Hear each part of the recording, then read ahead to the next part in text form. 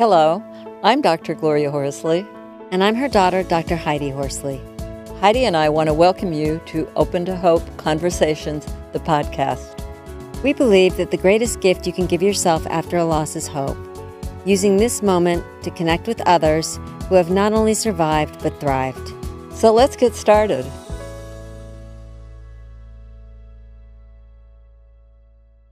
Welcome to the Open to Hope Show. I'm your host, Dr. Gloria Horsley, with my daughter and co-host, Dr. Heidi Horsley.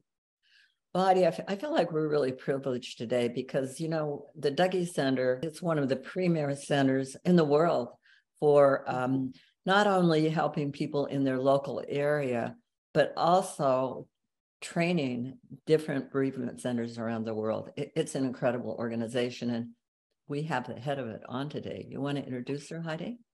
Sure, Mom. And like you said, the Dougy Center is, I think, the number one grief center for children in the world, definitely. And I send so many people there that are grieving and want information about how to help their children because they have so many resources. It is a clearinghouse for everything you've ever wanted to know about how to help bereaved families and children. And today we're going to be talking just about that, helping bereaved kids and families. And we have the executive director from the Dougy Center here with us today. And her name is Brennan Wood. And she was only 12 years old when her mother died. And so she kind of grew up in the Dougy Center. Mm-hmm. She understands why it's helpful, what helped her and her family after her mom's death. And today she is the executive director of the Dougy Center, which, as you said, is the National Grief Center for Children and Families. She is the author of the book, A Kid's Book About Grief. And she is on the board of directors for the National Alliance for Children's Grief. She was the 2020 Light of Fire Award Extraordinary Executive Director. And in 2022, the Women of Influence Award recipient. So welcome to the show, Brennan. Thank you so much. Thanks for having me. It's lovely to get a chance to talk with you both. You know, it's so great to have you on and to have you in the position you are because, you know, you not only walk the talk, but you've walked the walk. I know that there's so many people that are listening now that are wondering if they've had a loss and wondering about children and what will happen to them and are they going to be okay? And what a great example you are that they're going to be okay. You know, you can still go on and do amazing things.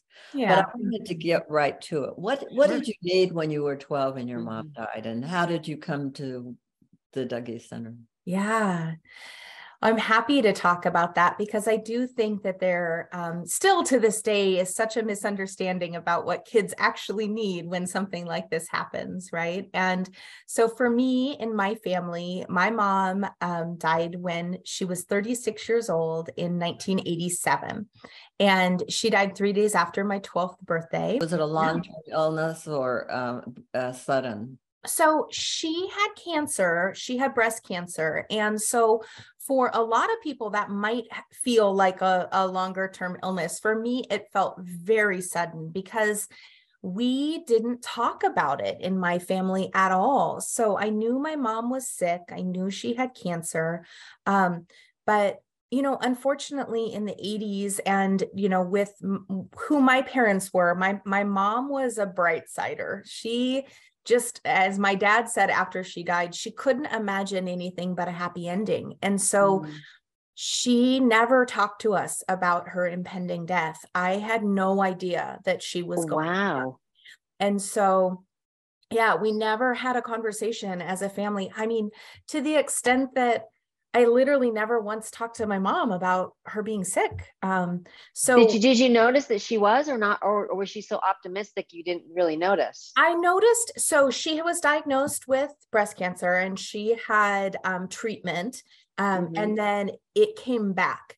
And for the whole time when she first had the treatment and until it came back, and it came back really, you know, it was all over by the time, you know, all over her body by the time that it came back. And so that period of time, you know, in my mind, it was like 3 months. I don't know how long it really was. But if I look back, I think there were probably 3 months, maybe 4 or 5 months where she was really sick. Okay. And I remember thinking, please don't let my mom die, right? Like I remember kind of having those thoughts, but not really ever having any conversations with adults at all about it. My older brother and sister were the ones who told me my mom had cancer. When my mom died, I was 12, as I mentioned, my sister was 15 and my brother was 17. And they were they were the ones that were talking to me. And so, it's hard because they didn't do it right?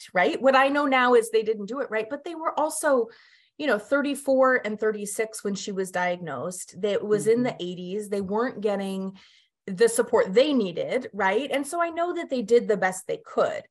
It also didn't happen to be enough for me in that moment, right? I needed more support. I needed more communication. What I wish I could, I would give anything to have those conversations with my mom now, to say, to talk to her about it. I'm sure she was scared. I'm sure there's so much more support she could have used as well. So in our family, we didn't have the tools to navigate her illness. And then when she died, my dad certainly didn't have the tools to navigate that at all. And what he kind of did was say, okay, so, he looked at my brother who was 17 and my sister who was 15 and sat us all three of us down and said, I think we did a great job of raising you. You've had a great childhood. So I'm not going to do the whole dad thing anymore. Well, I was 12. Oh, wow. So I kind of had this vacuum of parental support all of a sudden, and so it was a double loss because you lost not only your mother, it sounds like you lost the emotional availability of your father. 100%. And so that really wasn't working well for me. And I remember, I can tell you, I was standing in my kitchen.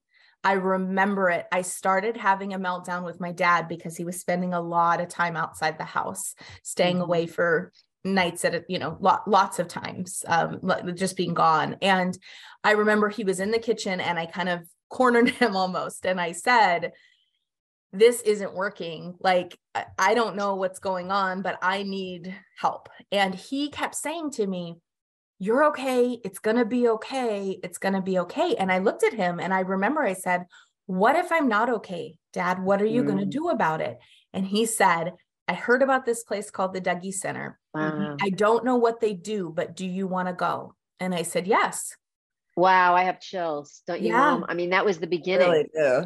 And that was the beginning. And so, I remember first walking into the Dougie Center and, doing kind of the intake process and then being placed into a group. And I would imagine I was 13 and a half, maybe by that time.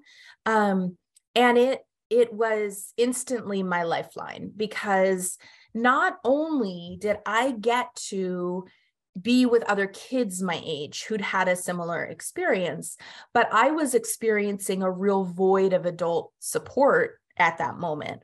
And the Dougie Center model is based on there being a high concentration of adults to kids. So we have a master's level person who runs each group, but the majority of the adults who work with the kids are trained volunteers. And in my outside world, I was kind of screaming to be heard by my dad. And then also, the other well-intentioned adults in my life, they wanted to be there for me, but they wanted to take my pain away. So they would say things like, fix it. Yes, fix it. Your mom wouldn't want you to be sad. You have to keep going. All those things that put pressure on a kid. And be strong for your dad. Did anyone say that? Oh, yeah. Yeah, absolutely. And so I was hearing all of that. And at Dougie Center, I got to go to this place where the adults sat next to me and said, that sounds really hard. Do you want to tell me more about it? Now, I wanted to ask you, what happened to you at school? What was school like? Did you get any support there?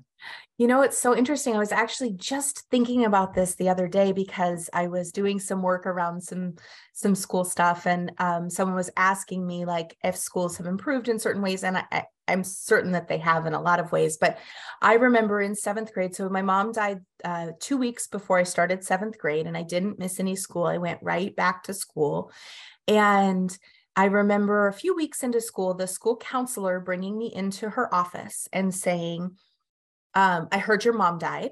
And I said, yes. And she said, when did she die? And I told her, and she said, how did she die? And I told her, and she didn't say anything. She didn't say, I'm sorry. She didn't say, she just said, okay, you can go.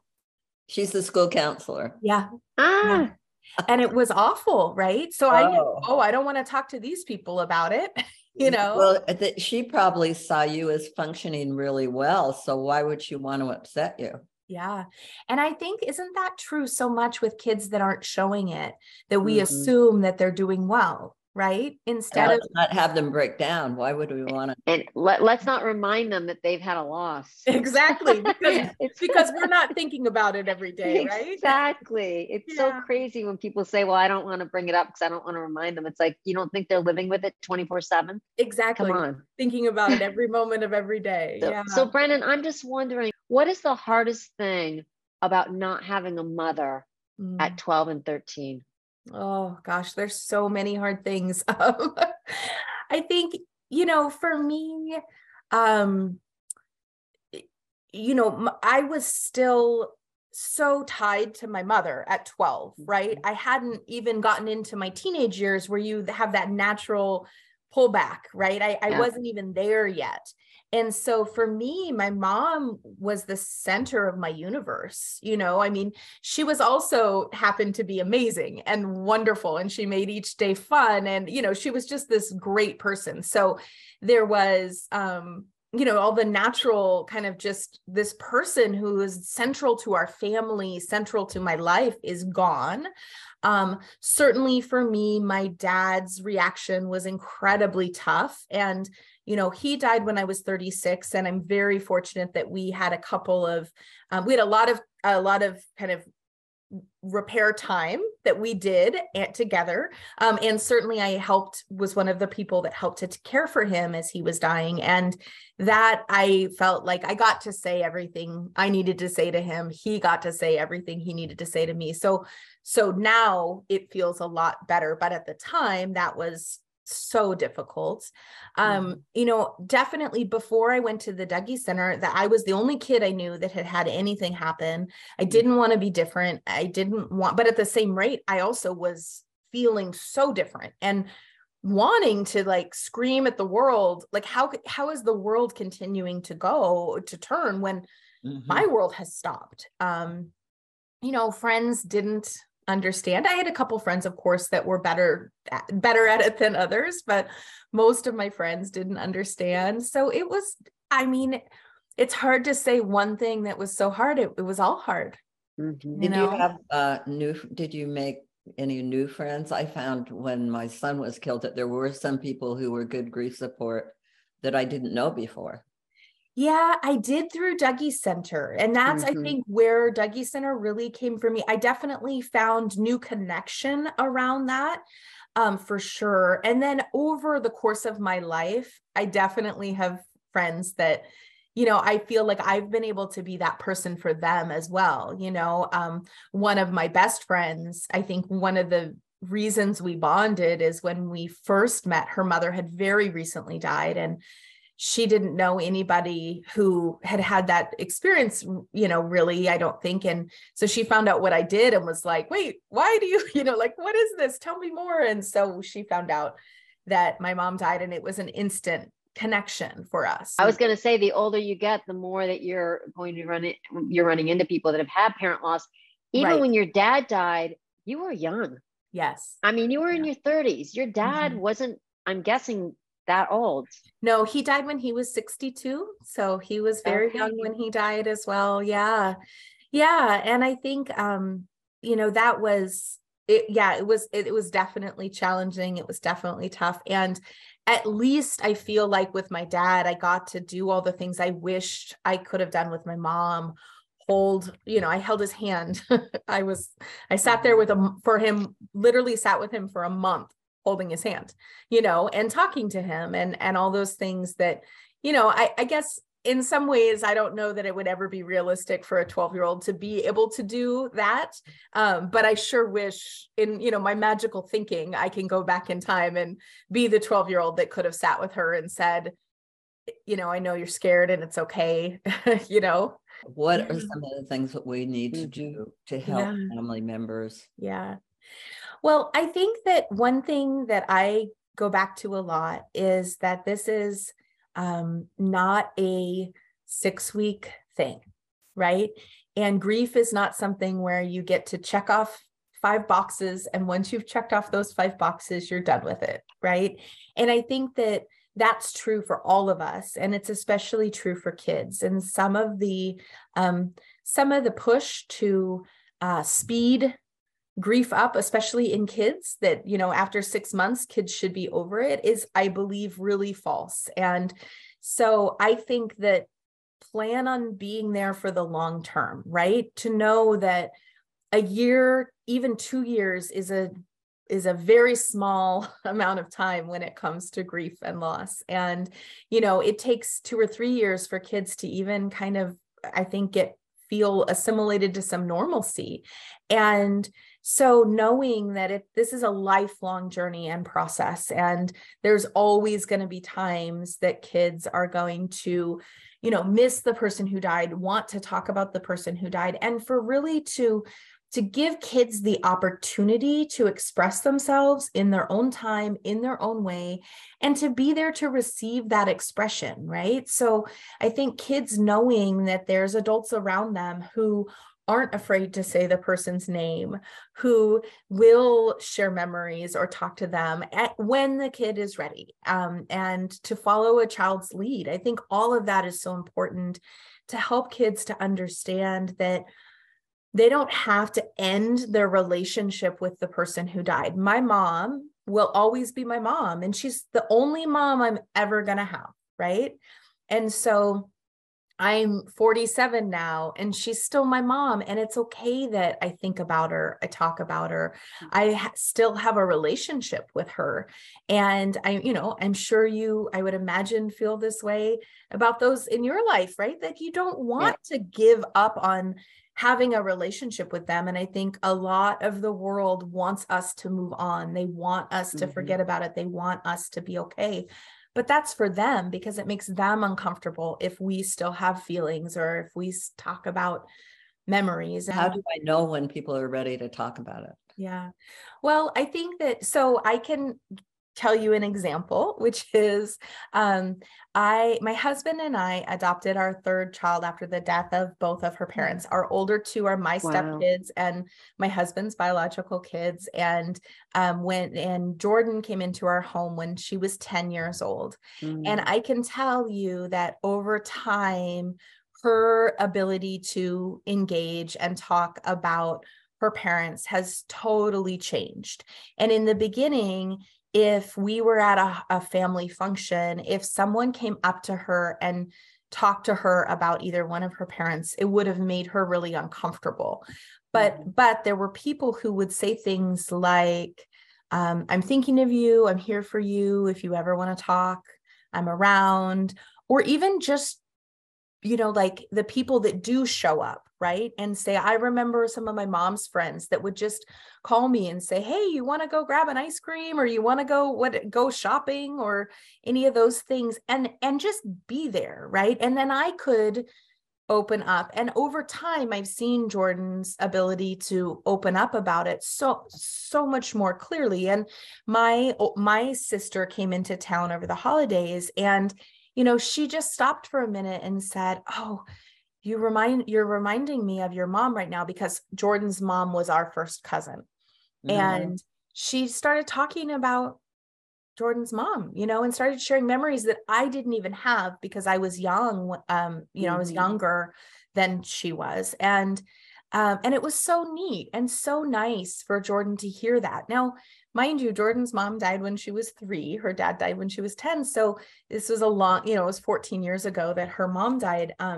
But just to have that, right, to keep keep talking about it, to keep those memories alive. She still is navigating all of it and figuring it out. So is there a magic, like once this happens, then a kid is ready to talk about it? No, but I think following a kid's lead and letting a kid know that you are a safe person, that you are someone who's willing to talk about it, who will be there.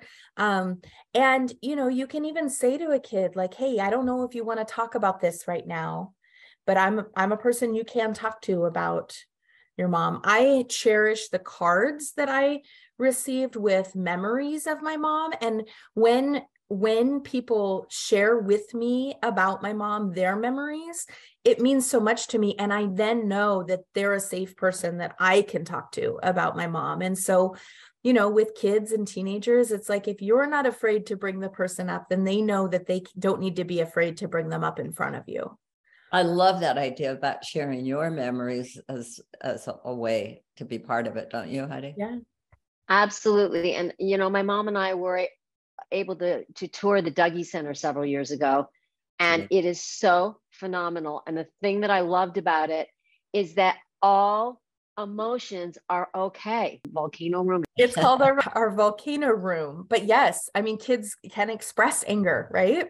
You've got that. You have puppets. You have a tree that memorializes them. I mean, there's so many ways to express anger, and sometimes kids don't want to do it talking, so they want to do it by showing you. And you definitely have given them all those avenues. Yeah, thank you. Yeah, oftentimes play is kids' language, especially little kids, before they have the words to talk about it, right? They can play through it. So we have a music room, we have a theater and dress up room, we have a puppet theater, as you mentioned. We have the big energy areas with the volcano room, which is a padded room with nothing but soft stuff in it, so kids can jump off the walls, literally bounce off the walls and not get hurt.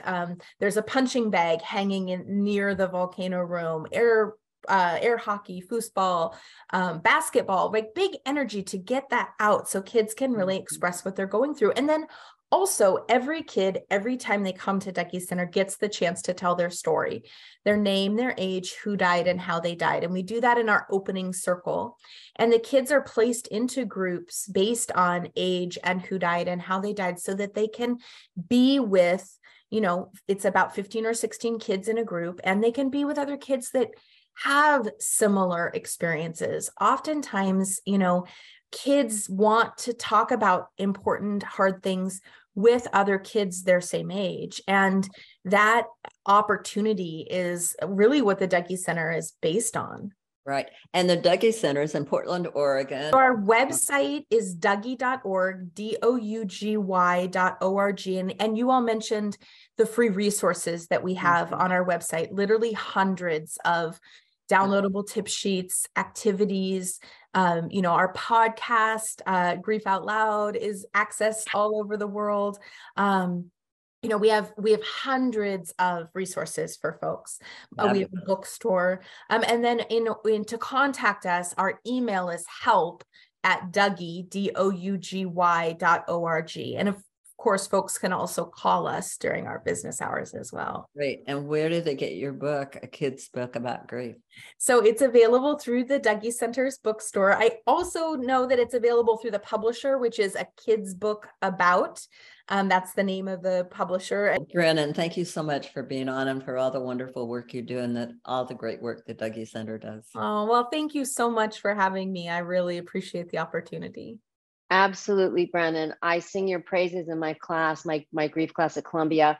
I go to your site and I show my students, because you have invaluable resources and you have, like you said, hundreds of them for anyone that's trying to figure out how to navigate these waters and help children and families after a loss. Yeah. And you are an exemplifier, as my mom and I always say, for someone who has not only survived a very significant death of your mother, but gone on to thrive and to help others. So thank you so much for everything you do. Thank you so much. Thank you. And thanks everybody for joining us on this show today. And Heidi and I always want to remind you that if you've lost hope, please lean on ours until you find your own, and God bless. I'm Dr. Heidi Horsley. You have been listening to Open to Hope, the podcast. You can follow Open to Hope on Facebook, Instagram, and Twitter. To learn more, visit us at opentohope.com and go to Apple Podcasts to subscribe. I'm Dr. Gloria Horsley. Join us again next week for another Open to Hope conversation, where we invite you to lean on our hope until you find your own.